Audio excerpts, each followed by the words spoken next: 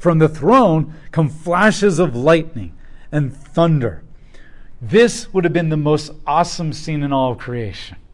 And before nuclear power, this is the best example of absolute raw power.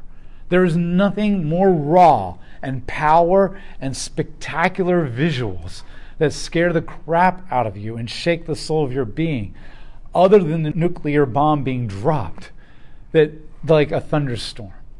Our thunderstorms here are not that impressive. And even then, they're kind of scary at times and can do lots of damage.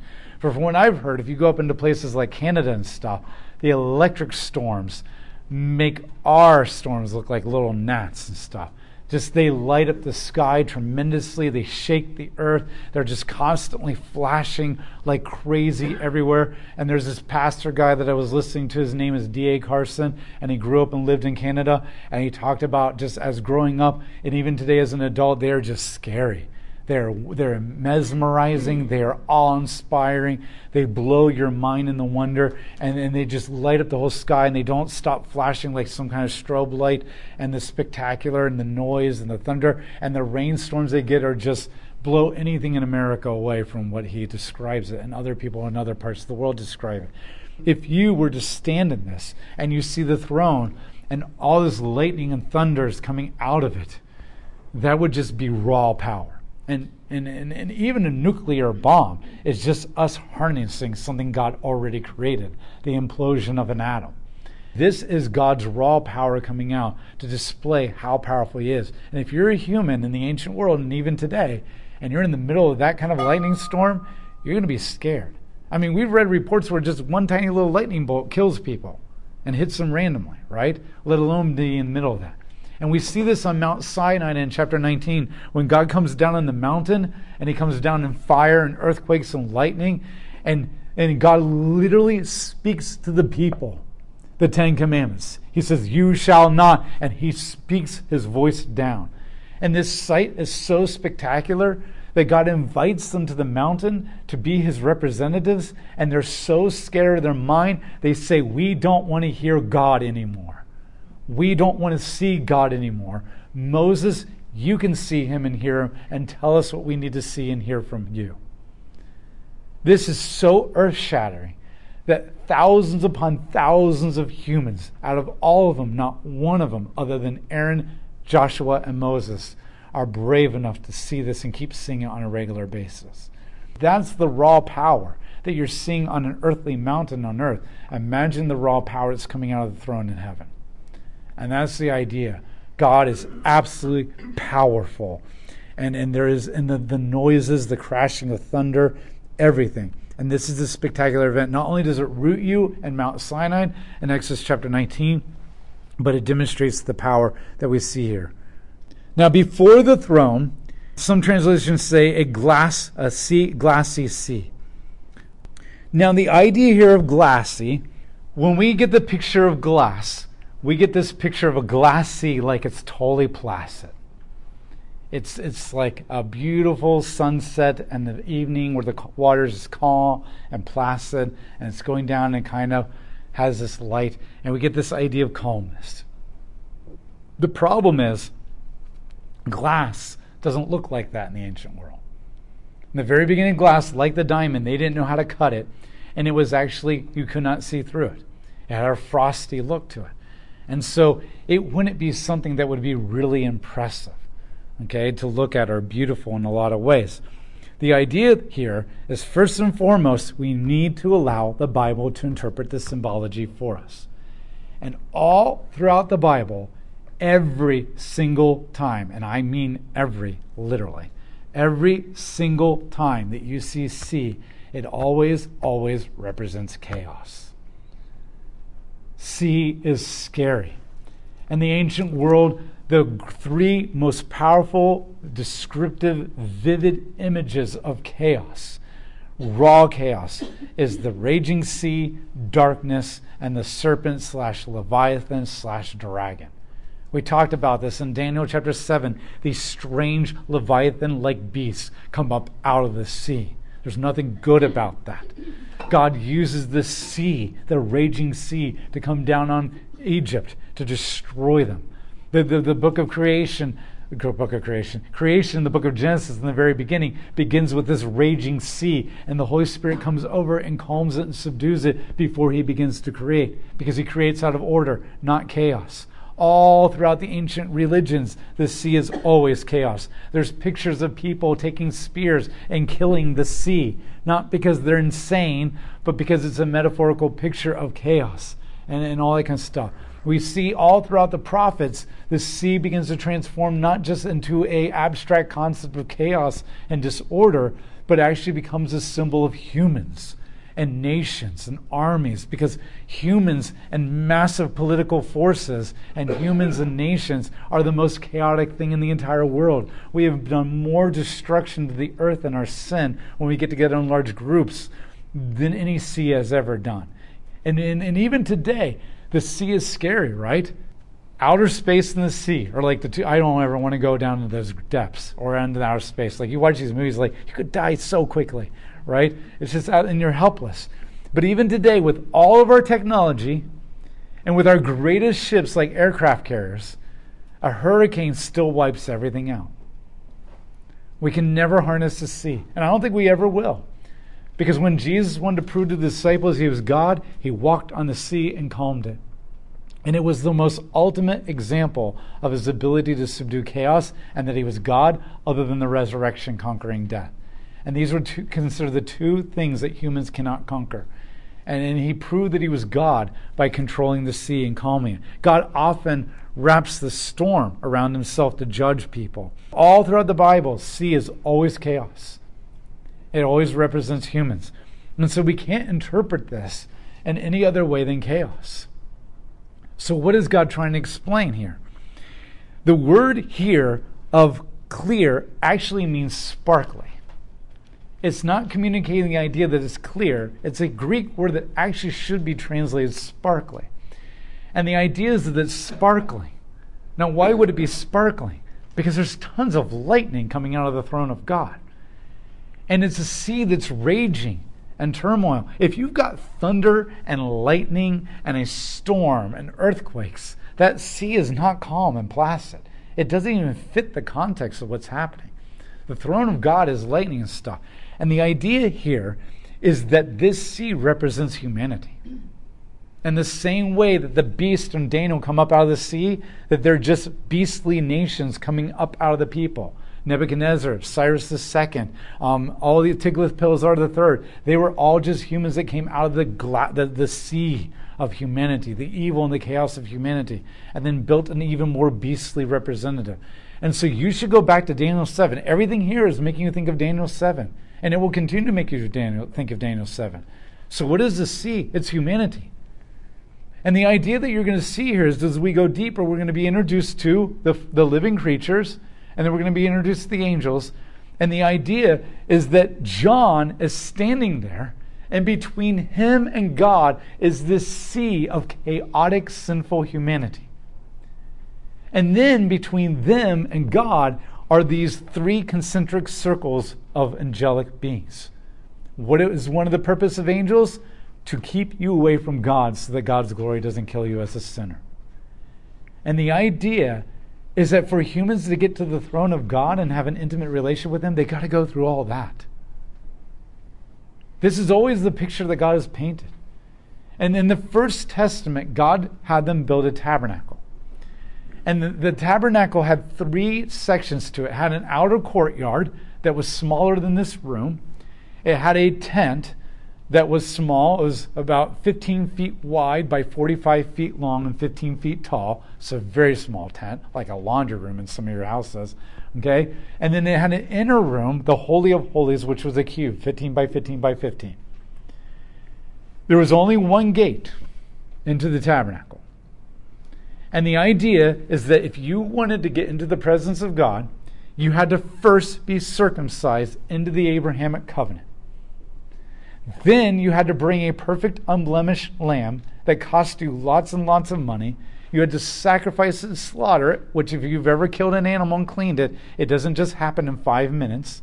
It's a lot of time and it's a lot of blood. And once you're covered with all that blood, it is sticky. You have to sacrifice this animal that you love, an animal that you bring into your house and treat like a pet and get attached to, then you kill it. And then you bleed it out everywhere, cut it up and dissect it. You divide it into meat and bones and intestine things. You lay it on the altar. You watch it burn. You say your prayers. And then that's all the further you can go. Then, if you happen to be part of the tribe of Levi, you could go into the holy place where the lampstand is and that kind of stuff. And then, if you were the high priest, one time a year, with a goat sacrifice, you could go into the Holy of Holies where the pillar of fire is. And only then you can't see anything because you have this censer with billowing smoke coming out of it. And you go in, billowing the smoke everywhere. You can't see anything. You just walk until your knees hit the Ark of the Covenant. You take the blood and pour it over top of it. And then you back out and you hope to God you don't do it wrong because God's going to kill you. And even then, all you're getting to get to is a giant pillar of fire that you can barely see. And the whole idea is that you are so sinful and so cut off from God that you have to go through all of that just to see fire that represents God. Now you're brought to Revelation. And the idea is that you're so sinful and so cut off from God that you have to make it through these scary angels that were able to wipe out Sodom and Gomorrah and other judgments throughout the Bible. Angels that came into the camp of Sennacherib with Hezekiah and killed 185,000 people in one night. That's almost 2 Ohio State football stadiums of people. One angel or a group of angels wiping them all out. Angels that devastated entire armies during the time of Elijah. Angels that come into Egypt and kill the firstborn of everybody. You're going to have to go through them. And then once you go through them, you have to get through these 24 elders. And they're higher ranking than these guys, which means they got to be scary. And then when you get through them, you get through these 4 living creatures that have the faces of animals and beasts. And they can move faster than lightning. And fire shoots out of them. And this is even God. And the picture that is being painted is that you are so sinful, John, humans, that you're completely cut off from God, that in order for humanity to get to the throne of God, they're going to have to go through all that. And even John, just to get to that, has to go through all of humanity. He has to plow his way through this sinfulness and the depravity of humanity just to get to the angelic beings and then somehow make it through them. This is the picture that is being painted. God is so beyond you. He is so separate from you. This is obviously a picture of pre-Christ on the cross. That John is being taken back to see a pre-Christ on the cross image. And that's going to be made clear when we get to chapter 5. And what he's seeing is that we are so distant. We are so distant from God. This is it's an image that is lapped onto all the other images that we have seen all throughout the First Testament. All he sees is chaos. And chaos is being stirred up by God. God is the one controlling. His thunder and lightning is going over the chaos of humanity and is judging it and condemning it. And chaos of humanity can't get anywhere close to the throne of God because there's sin. Because one of the jobs of a priest was to kill anybody who unlawfully entered the tabernacle. And how much more is the job of angelic being to kill anyone who unlawfully enters heaven? Who is it that can get into heaven? Only the righteous. What does Paul say in Romans? There's not one who is righteous. No, not one. And this is the image that is being painted. The absolute holiness of God. The absolute righteousness of God. And the absolute raw power that you would have to gauntlet yourself through to get to his presence. And you wouldn't even stand a chance merely just looking at it. When Moses looked at the little bit of God's glory, it made his face radiate with a radiation and blinded everybody around him. That was just a little glimpse. And this is the picture that is being painted here. Chapter 4, verse 6b. In the middle of the throne and around, or the center of the throne and around the throne, were 4 living creatures full of eyes in front and in back. The first living creature was like that of a lion. The second creature was like that of an ox. The third creature was the face of a man. And the fourth creature looked like an eagle flying. Each one of the 4 living creatures had 6 wings and was full of eyes all around and inside. And they never rest day and night, saying, and we'll get to that. So you see these 4 living creatures. When Ezekiel saw them, he saw the face of an ox on one side, and on the other side of the head, or in the back of that, was an eagle, and then a human, and then a lion. So he saw one figure with 4 faces on all different sides of his head, and there were 4 of these figures, all having 4 different faces. And they represent the 4 corners of the chariot of God that they pulled. Now John sees them, and they all have their own face. But each one of them have a different face, but it's the same 4 faces. Why the difference? I don't know. Remember, the point is not to take these images literally either. Why these 4 faces? In the ancient world, the lion represents kingship, authority. So this would represent the absolute kingship and authority of God over all things. The ox represents power and servanthood. This would represent the raw power of God, but also the servanthood of God, where God in Psalms says, I am humanity's helper. The ability to bear a large weight that humans cannot bear, a yoke that humans cannot handle. The human represents wisdom. No other creature in all of humanity has wisdom or all God's creation other than angels and God. And the eagle represents divinity, because the closer you get to the gods, the more divine it is, and eagles fly higher than most any other bird, and so it represents divinity. This is why eagles were used in the Roman Empire to represent them. The Germans used an eagle to represent them. America used a cross between an eagle and a sphinx. Okay, it's the eagle in its look, but it looks like a sphinx the way it's formed, the way it's positioned. Eagles represent divinity. Why is this important? What's interesting is that when God put the tribes of Israel around the tabernacle in the book of Numbers, there were 4 tribes that led each of the 4 sections. The tribes were divided into 3 groups, so 4 groups of 3, and there were 1 tribe who was the head of each of these sections. The tribe that Judah was represented by was a lion.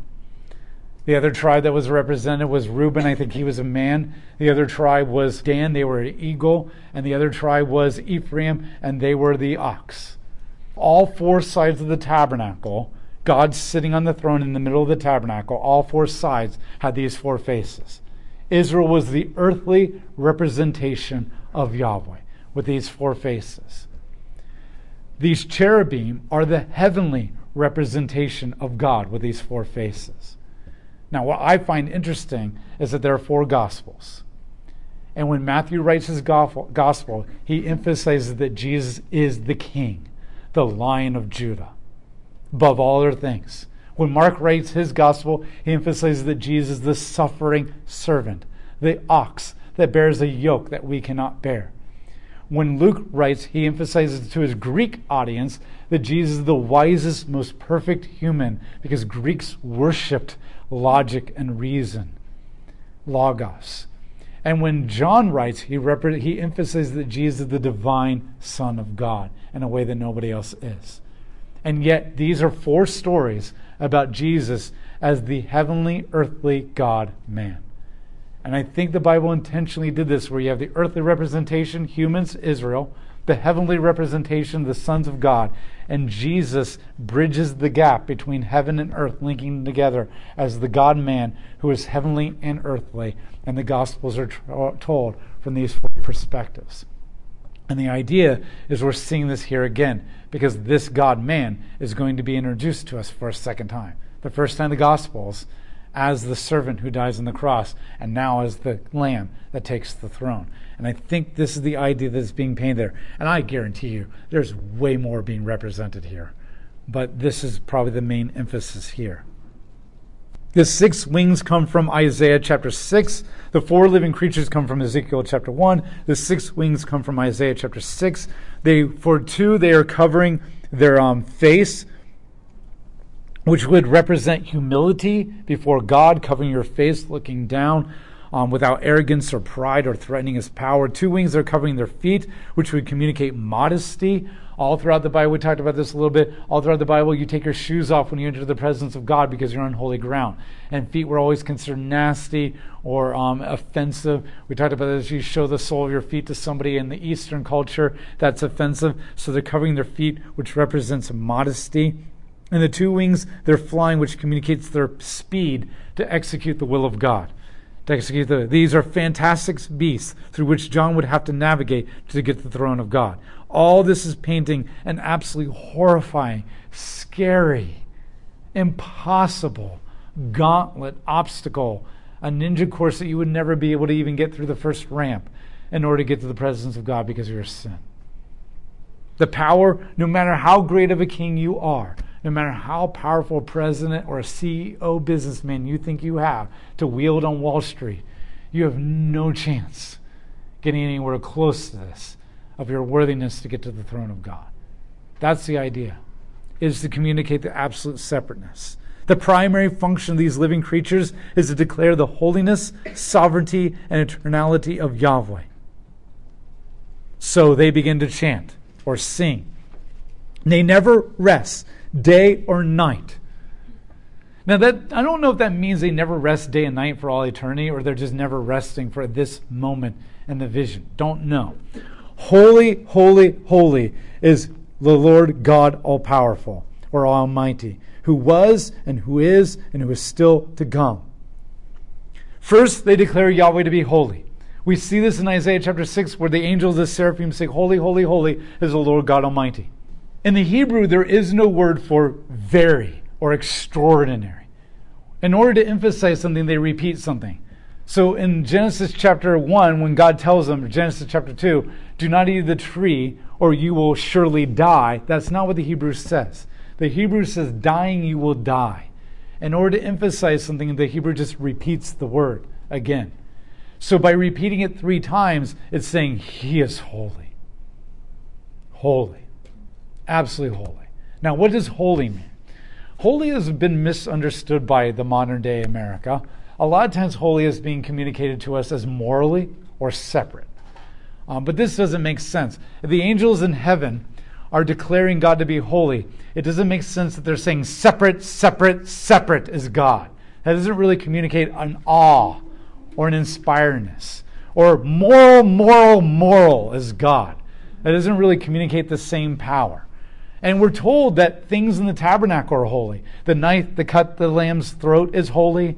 The vessel for the blood is holy. Does that mean it's a good bull? It's a morally righteous bull? Good bull. You're doing what you're supposed to do. Not like those evil bulls over there.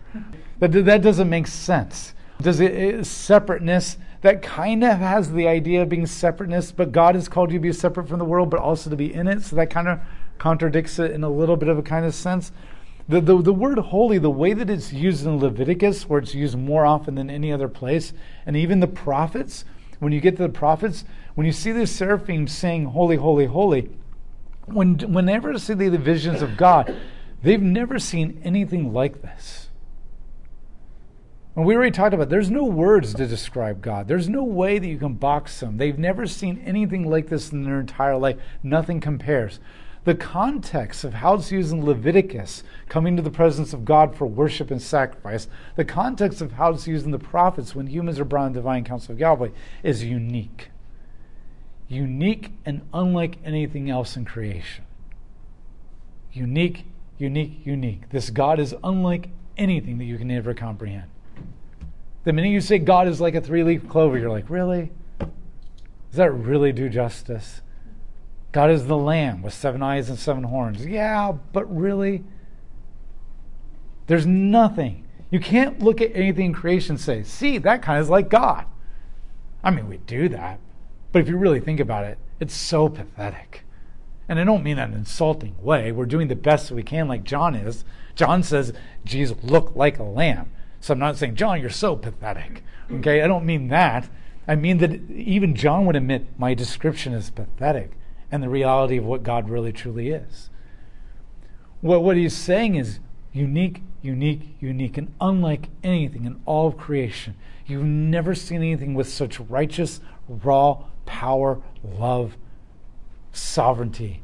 Nothing in all of creation can compare to what this God is. Nothing in creation can you say it's like that. Only God, only Yahweh is unique. This is why he's worthy of your praise.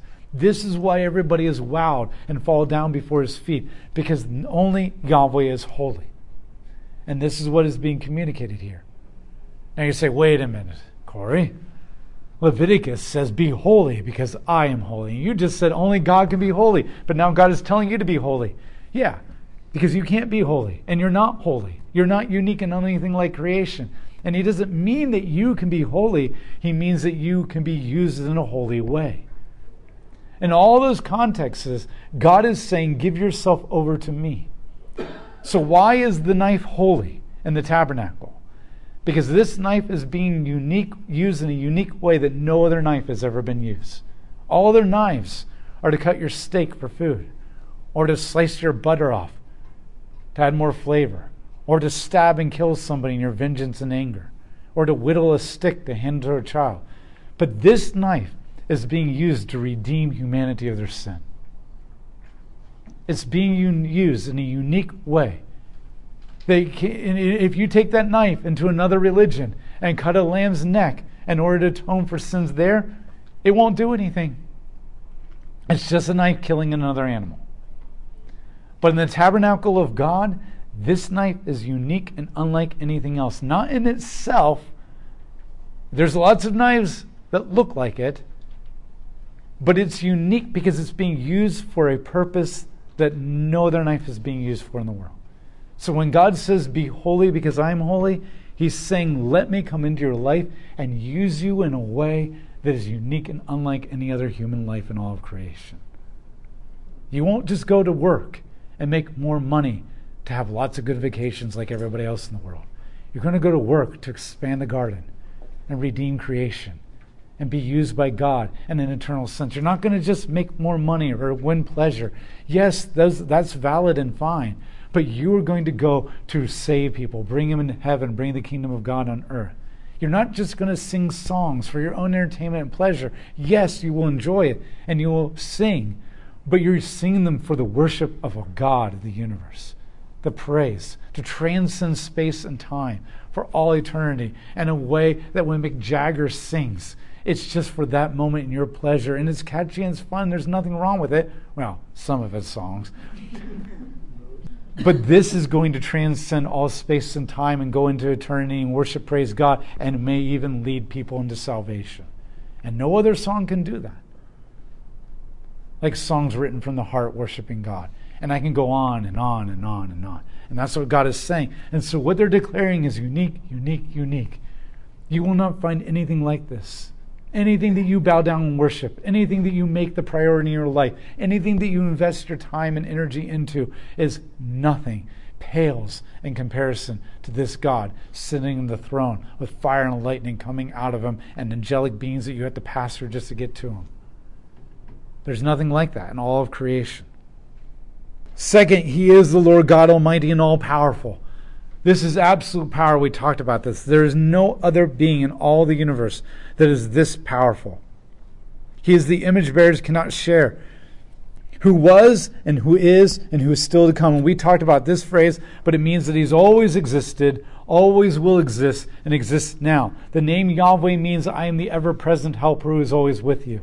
No matter where we are in history and time and space, I am always there. I have been in the past from the very beginning, before anything existed, and I spoke everything into existence. I am with you now in this moment of your suffering, your triumph, your joy, your sadness, whatever it is. And I have blazed the trail into the future and gone into space and future and time and prepared a place for you and come back to bring you there. There's no place that I have not already been and prepared a place for you and walked with you and taken care of you like me. No other God, no other being has done this. This is what makes him unique. There is no other God in all the universe, no other being, no angel, no human, no animal, no nothing that is both all-powerful and all-loving simultaneously. Nobody has the absolute power of the universe and loves you. Allah claims to be all-powerful. He doesn't love you. And the Quran makes that clear. That's not my interpretation as a Christian. The Quran says that. The pagan gods have no power nor love for you. They're limited to finite elements, and they don't love you. When they do love you, run away, because it's a creepy, twisted love. The Hindu gods don't love you. They don't even exist. They're an illusion. Buddha says there is no God, and Buddha's dead. There is no other religion where you have an all-powerful and all-loving God. There is no other religion that is a faith-oriented grace religion other than works. And there is no God who is a covenantal relational God that pursues you no matter what. Holy, holy, holy is the Lord God Almighty. Whenever the living creatures give glory and honor and thanks to the one who sits on the throne, who lives forever, the 24 elders throw themselves to the ground before the throne who sits on the throne and worship the one who lives forever and ever. And they offer their crowns before his throne. You are worthy, O Lord God, to receive glory and honor and power. Why is he worthy of all glory and all honor and all worship? Because you created all things, and because your will they exist and were created. The first and primary reason that you are compelled to fall before his feet at his raw power and bow down and worship him, and no other thing even comes in comparison to him, is because all life exists only by his word. And all life continues to exist and is sustained by his word. He is worthy first and foremost by the fact that he is your creator and he sustains all life. The New Testament writers even hint at the idea that if God were to stop thinking about you, you would just cease to exist. Not slowly die over time, but just cease. The angels, the living creatures, the elders, they all bow down and they say, you are worthy of all this worship and all this praise, because not only are you unique and unlike anything in all of creation, but we owe our very existence and our very sustaining, our continuance to you. That alone makes you worthy of worship and devotion. No other God, no other being, no other animal can claim that, nor has done that for you. So why would you waste your devotion and worship on them? No other being has a guardian angel, an entourage that is this scary and this threatening. I mean, God is so unique and so holy that he's so beyond everything else in the universe that even the most powerful angel in the universe is a gnat compared to God. Yet even they are going to scare the crap out of you and make you pee your pants just by merely looking at them, let alone trying to face off with them. Even the things that God creates are absolutely scary. This is the image of God on the throne. And so the revelation does not begin with God judging the world. The revelation begins with God establishing before you his absolute sovereign power and uniqueness over all things as creator and sustainer. Therefore, anything he does, he is completely justified and has the right to do it. Because if he brought you into the land, he can take you out of the land. And if he created you, he can demand your worship. But it doesn't stop there, because chapter 5 is going to show you, but he also loves you. And he's done in a loving act what no other God has ever done either. He's not some God up there just cracking the whip and saying, bow down and worship me. He's a God who wants to walk with you and be with you in a relationship, and has sent his Son to make that relationship possible. And so one moment we bow before him in absolute wonder and fear and respect and awe of the absolute raw terror and power of this divine God. At the same moment we can call him Abba, Father, and know that we will receive compassion and love from him.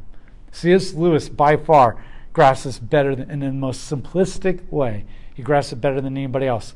When Lucy figures out that Aslan is a lion, okay, Aslan, who's the king over Narnia, the mystical fantasy world, she says, Aslan's a lion? And she says, is he safe? Right? Because who really wants to tangle with a lion? And Beaver says, heck, no, he's not safe. He's a lion, dear child, but he's good. That is what it means to fear the Lord, in a very simplistic, child kind of a way. That brings us to chapter 5, the second part of the scene. The scene now switches from Yahweh as creator and sustainer of creation to Jesus Christ as Lord and Redeemer of creation.